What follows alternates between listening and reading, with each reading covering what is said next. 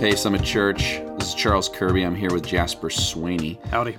We want to do a little bit of a podcast for you to kind of walk through the sermon that Jasper gave this past Sunday on Romans 14. There were some questions that we asked you to send. Thank you for those who sent them to us.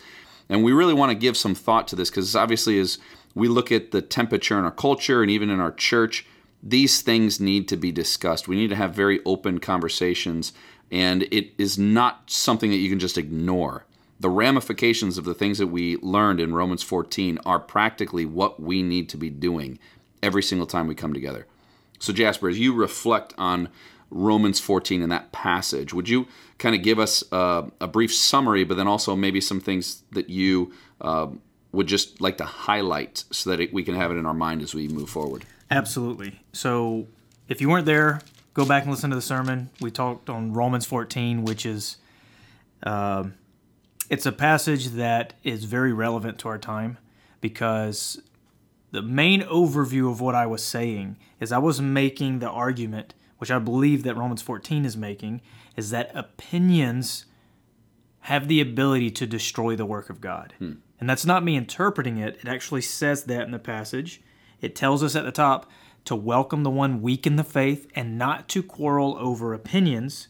And then Paul goes on to show that if you take these gray areas of life and make them a big deal and try to either judge people who do things that you don't think that they should, or if you try to despise and you look down on those who shouldn't be making laws out of things that they are, Paul is saying to especially the stronger brother that you put a stumbling block or a hindrance in the way of a brother or sister, and you destroy potentially the work of God.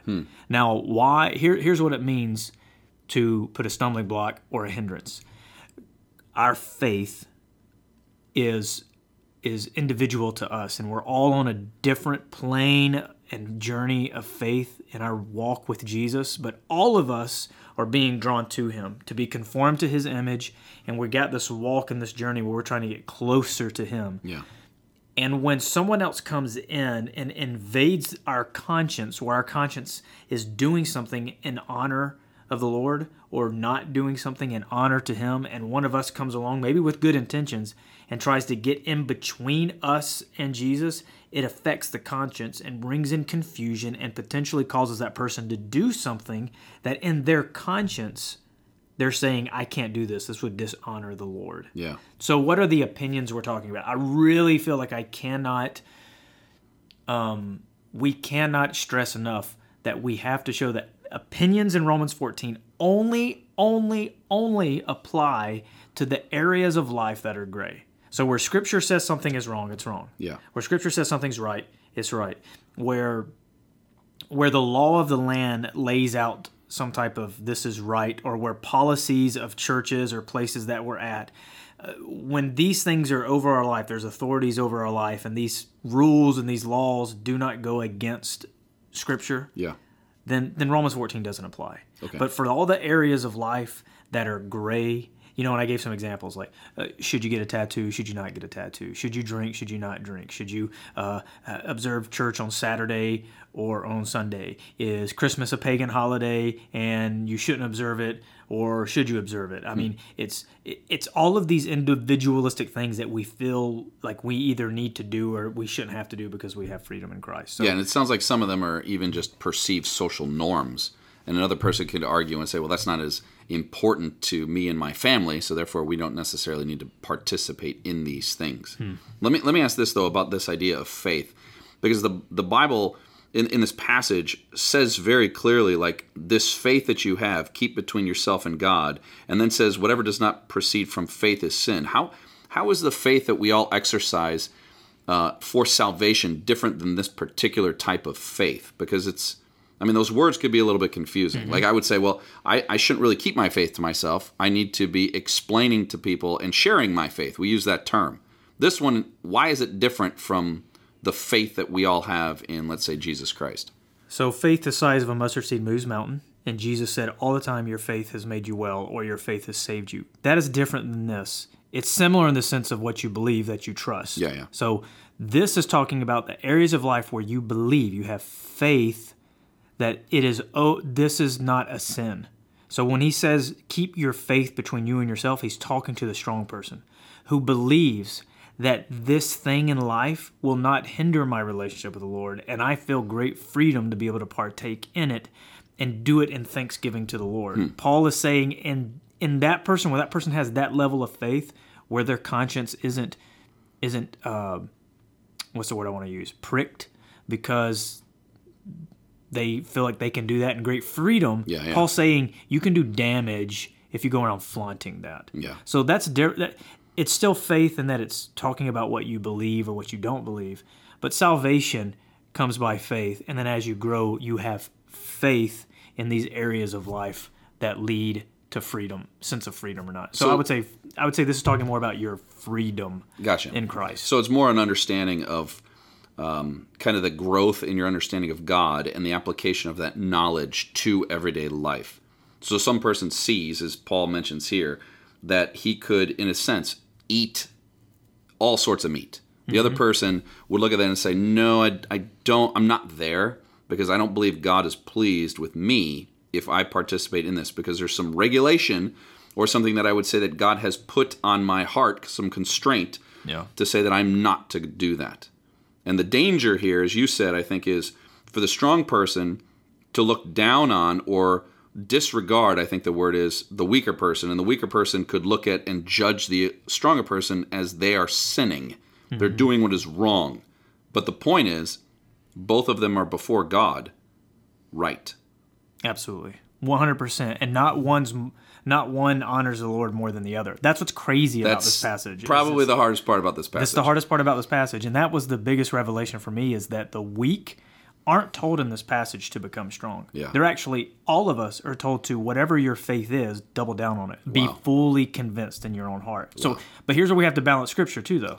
Because we know in Colossians chapter 2, asceticism is condemned. Yes. So thinking that... What is asceticism? Asceticism is denying your body of fleshly or worldly pleasures in a sense that it's giving you some type of greater knowledge or closeness to God, that where if you did those things, you'd somehow be not as close to God. So it's kind of like monasticism. It's like a monk. It's like a monk who deprives himself of all desires and pleasures to live on a mountain. Yeah. And like, I'm closer to God. It's very a Gnostic way of thinking. Where this is different from this, Romans 14, is when you do something for the Lord in honor to Him.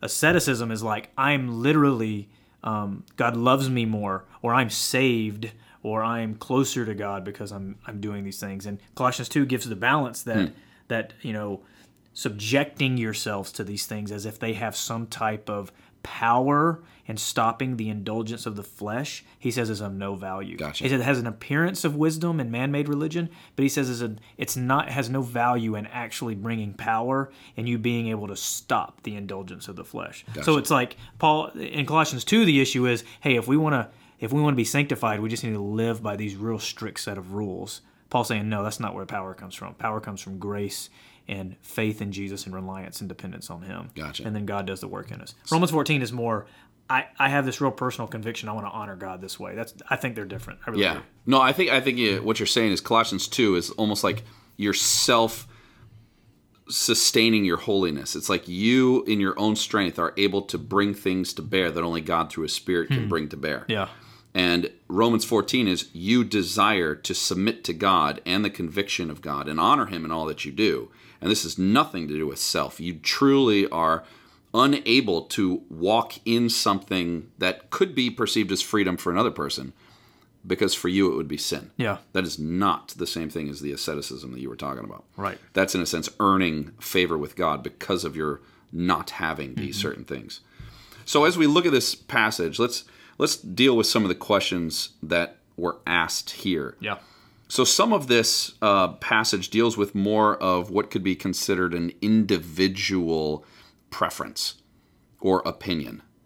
But the question is, again, these things are not necessarily going to happen within the context of the church community, right? So if I eat food, sacrificed to idols, in my home, I'm more than likely not going to bring that food to church, because I understand that rightly that would be a natural stumbling block. Mm-hmm. I'm not going to bring alcohol that I could drink freely in my home, if I have that opinion, and bring it to church, because we already have policies in place in church that bans us from the use of alcohol in church. So some of those things are not necessarily being addressed in Romans 14. But what about something like masks, where this potentially could influence more people depending on what opinion we fall on in regards to wearing or not wearing masks? How is that different?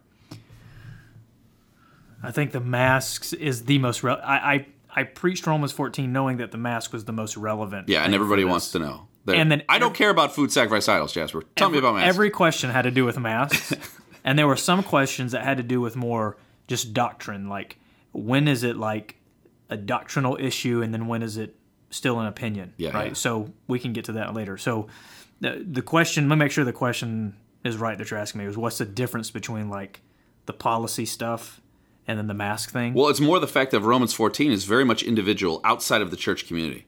So if you are doing, like for instance, with masks, Yeah. if I require you to wear a mask in my home and you don't want to wear a mask, then obviously there's going to be a detriment of you coming into my home. So there's almost like a break of conscience I got there. you. But in church, we have both aspects there. Yes, wear masks. No, don't wear masks. And it's kind of left to the opinion of the person who's there. So now that's the issue.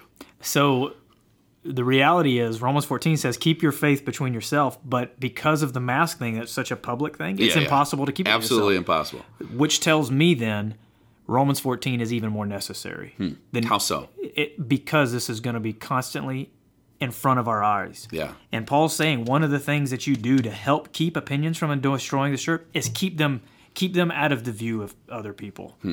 So now that we have this opinion that's been thrust and I believe used by the enemy, And it's a very visible opinion. very visible opinion, Yeah. we're having to constantly forbear and give grace and patience. But I also believe that's why it's so contentious right now, because we're unable to get away from it and have that faith between the Lord and ourselves. But it also the nature of it is involving it does involve everyone. So I think that's why it's complicated and different than all these other things, if you're asking that.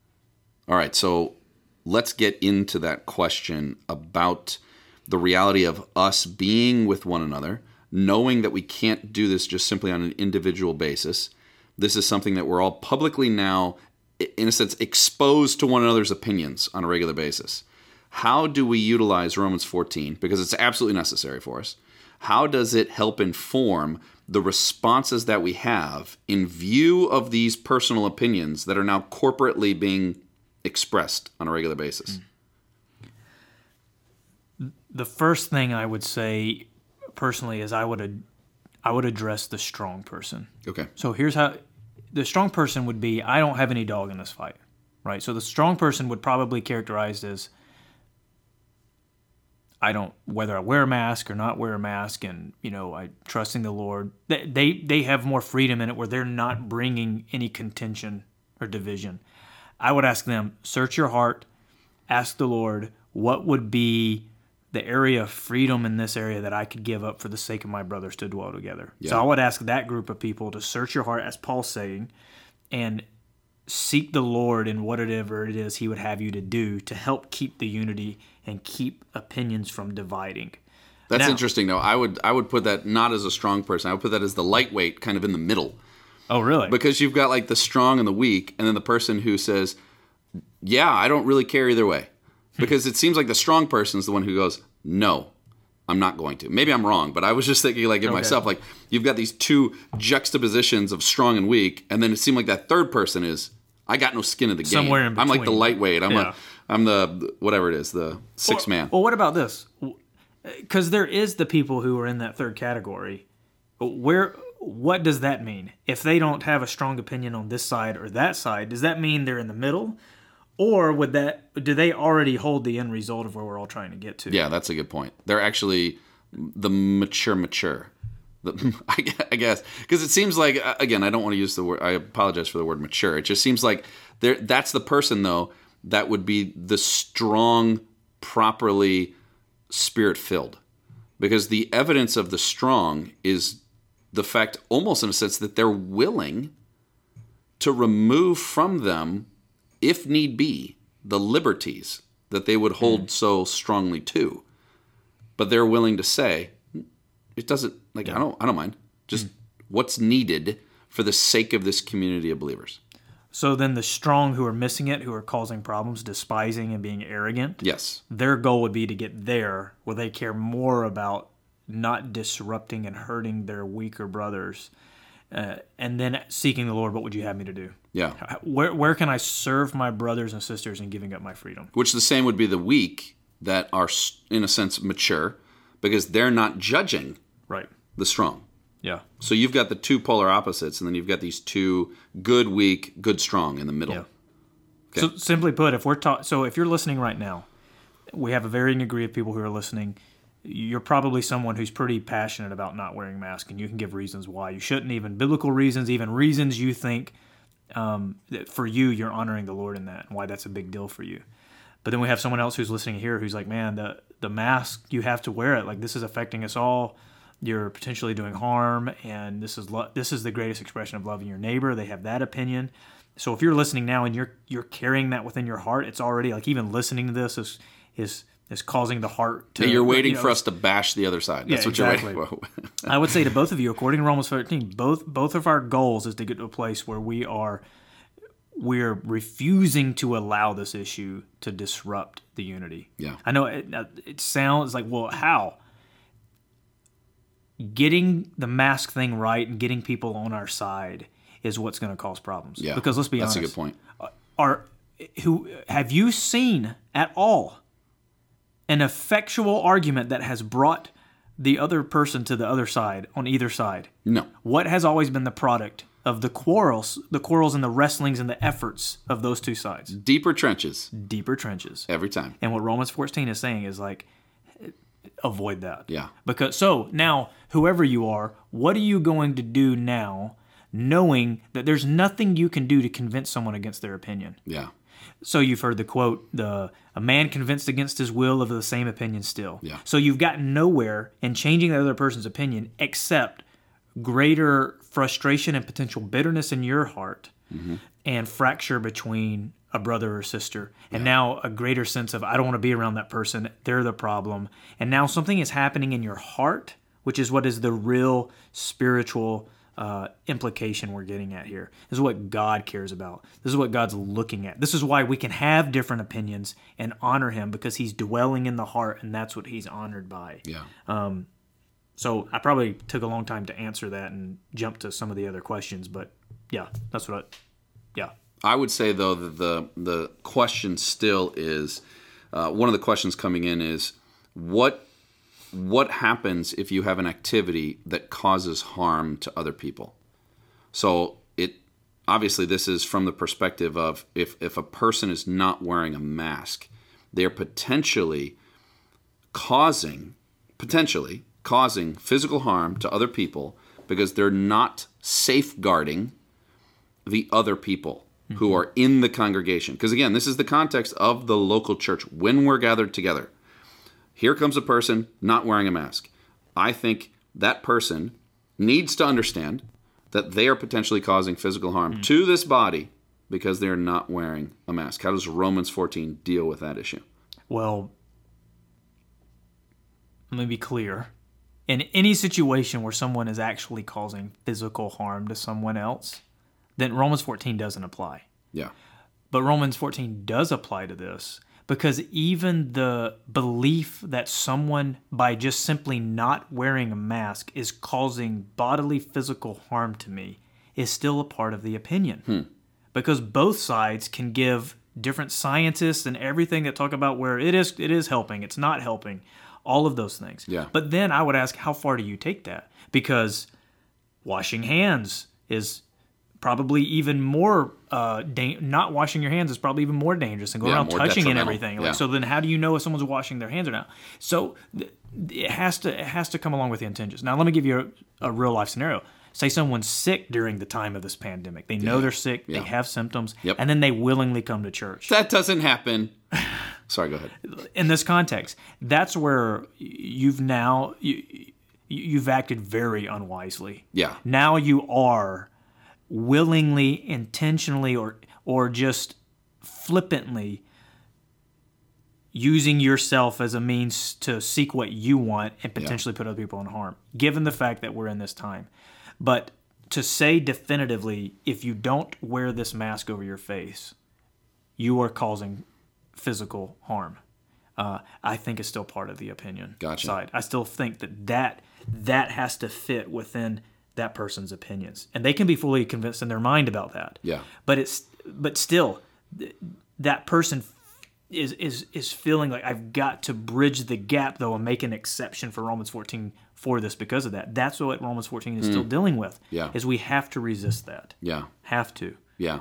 Because to your point, the other opinion also exists where you wearing a mask doesn't actually hinder the virus from getting to you, nor does not wearing a mask actually spread it to the degree that you think it does. Like that, again, to your point, it's sadly, there's so many opinions about this that it is hard to discern what is an opinion and what is fact. And I think the hardest part of Romans 14 is that to that individual person, what is true tends to want to be universal for the other people. And what was it that you had a little phrase that you said? Yeah, personal convictions are wrong when they become public constrictions. Okay.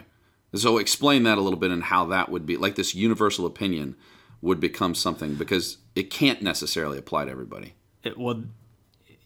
Given the fact that we're talking about gray areas of life, where we know that it is an opinion, the moment that personal conviction that you think is true for you, the moment you believe it has to be true for others, and I need to make sure that they conform to that, is when you start destroying the work of God. Gotcha. That's when it begins. So you can believe that it needs to be true for others, but the moment you begin to make that personal conviction a public constriction, and I think we're guilty of this throughout this pandemic. Yeah. So I think we all have some time to step back and ask God to forgive us and help us bring patience and forbearance and recover from it. But the moment we go out and we start putting that out and judging one another is when this quarrel starts happening. So let's talk now about the truth that there are things that we, in a sense, are actually called to judge. So someone perhaps is actually doing something under an opinion, perceived opinion, that seems to be actually going against Scripture. It seems to be a detriment to them, to their faith, to their growth in godliness, to their witness to the world. What do you do? How do you confront maybe, or what do you do in that regard to someone who seems to be believing something to such a degree, but you and others actually are perceiving this is not this is not good for them. They're doing something that actually goes against what could be seen as Scripture. Yeah, the question is kind of getting us to this scenario that would be rare, right? So I first want to say, is there a scenario that is a genuine personal conviction that you're allowed to have, but then ends up hindering your walk with God? Yeah. Right? Because the Romans 14 is going over things that don't hinder. It's about the gray things that don't hinder, but I think this is a real scenario. I think really what it is we have a hard time finding the line where that is. So when you start seeing the line get blurred and you see that someone has a personal conviction, I don't feel the peace to be able to confront them on it. But then I see it starts affecting their life. What do I do? Yeah. That's what it feels like you're asking. And I think someone gave an example about, hey, what if I see someone who's decided to stay home during the quarantine and not be, and a year goes by, but then you start seeing like joy. They haven't anxiety, been in fellowship. Haven't been in fellowship, anybody. And you're seeing that conviction where I'm going to stay home, which could genuinely come from a Romans 14 conviction. Like I feel like the right thing to do would be for me to stay home. Yeah.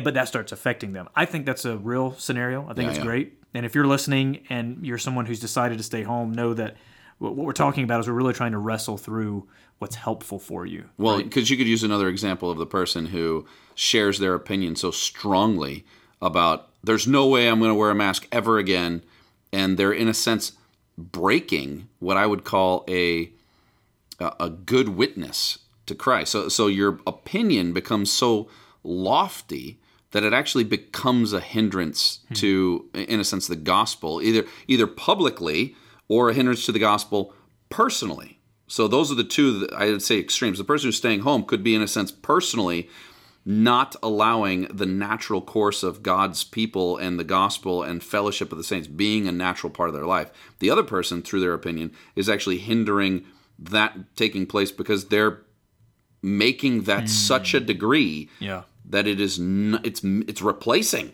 in a sense, the truth of the gospel and the Word of God. So how do you confront that, or what do you do in those situations, is really the question. There's a couple things I would ask to someone who's in that weird, rare scenario. I would say whatever it is you're deciding to do or not do, according to Romans 14, are you doing it in honor to the Lord? Yes. Or is it just something you think you have the right to do? Because Romans 14 isn't just saying do whatever you want to do. It's saying faith, anything that's not done out of faith is sin. So first you have to say, is this conviction, are you doing it in honor to the Lord? Yeah. Or because you feel like this is what God wants you to do? Or you're doing it out of great gratitude and thanksgiving for God. That's first you have to see, is the heart intent towards the freedom or the conviction, is it unto the Lord? If not, if someone's like, well, say it's a scenario of someone who's like, I've stayed home for a year, and I say, well, has this decision to stay home, has it been done as a result of you seeking the Lord's heart, saying, God, is this what you would have me to do? And you're doing it in response to, like, this is what God would have me to do. Yeah. And if they say, well, I haven't even thought about it, well, immediately I would say, this is not a Romans 14 issue. I was like, you've made a decision and you sat on this, not out of faith. It's one that you've made even apart from God. Yeah. I mean, even Joshua, they went and they fought, who was it, Ai? And they didn't consort the Lord about it, and they got their butts kicked. Yeah. I mean, they were literally several men were killed, and they were chased out. And when they figured out, why did this happen? We've been so victorious. God's like, you didn't ask me if I even wanted you to do that. So God requires obedience more than sacrifice. Yeah. So we have to seek the Lord's heart. The second thing I would say is, in 1 Corinthians 6, Paul says this, all things are lawful for me, but not all things are good. All things are lawful, but I will not be dominated by anything. Yeah. Even in the freedoms that we have, that we say, I have the right to do this, this is lawful, Paul even still says that you need to go even further to say, but should you? Yeah. Is this good for you? At the end of the day, you want to do things that are going to benefit you, be productive for you. So maybe there is a scenario, and maybe the staying home one fits kind of in that scenario where it's like kind of not sure. Does it a Romans 14 thing? Those are the type of things I would start asking that person and getting them to think through with. Yeah.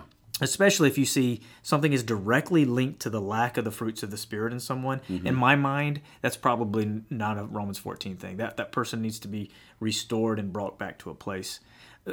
This is kind of a side note, but the staying at home thing, we do actually have, it's not as gray as maybe some people think, but we do actually have Scripture where it shows the command and even heart of Scripture is that God's people would physically gather together. Yeah.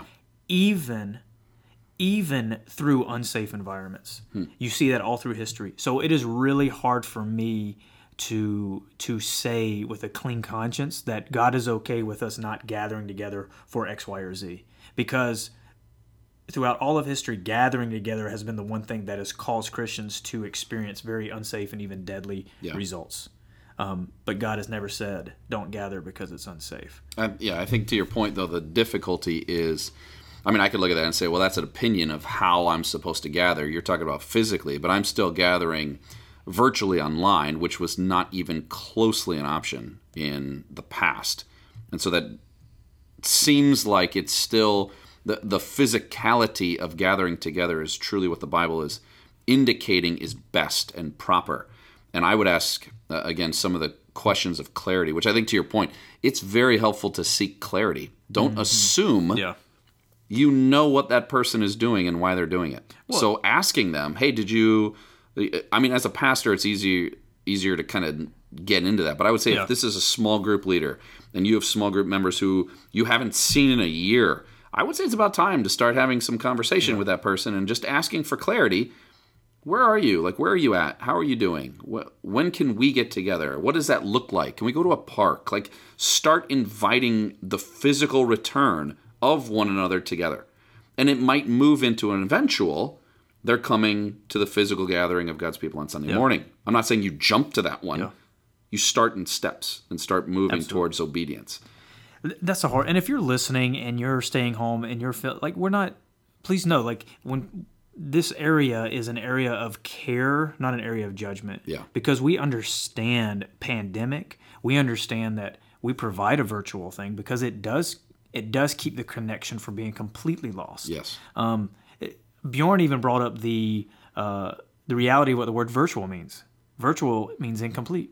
So even though it's almost like it's supplemental, Yeah. but it's Yeah. not substitutionary. Yeah. So you're able to supplement that, but I think the proof is in the pudding because even as a pastor, from our perspective, we get to see the greater body. We've seen the effect Yeah. of strictly virtual always tends towards more anxiety, a sense that something's missing, and there's always seems to be that when the people do come back together, there's a refreshing. Yes. So there's Yeah, something yeah. that is incomplete, and I think we all agree. I don't even think that's an opinion. Yeah. There is something that's incomplete about virtual versus together. Great understanding and great patience over this thing because of the way life is going on right now. And this is in no way for me saying you should do this. This is me saying, as a pastor looking at Scripture, we have to keep our eyes on the summit, and our heart has to be, I want to please God more than anything else. So whatever the decision is it honoring the Lord? Is it beneficial? Even if it's lawful, you still need to ask, is this what's best for you? Yeah. And then, does it violate anything? Does it violate any potential thing in Scripture? If you see anything in Scripture that's speaking into the decision that you've decided to do, and it either goes against it or for it, you got to consider that as well. So what you're saying is, obviously, the Bible doesn't say almost practically anything about this. So if you have an opinion, if someone states, well, that's your opinion, but you can go to a passage of Scripture that shows that person's opinion actually violates something of Scripture.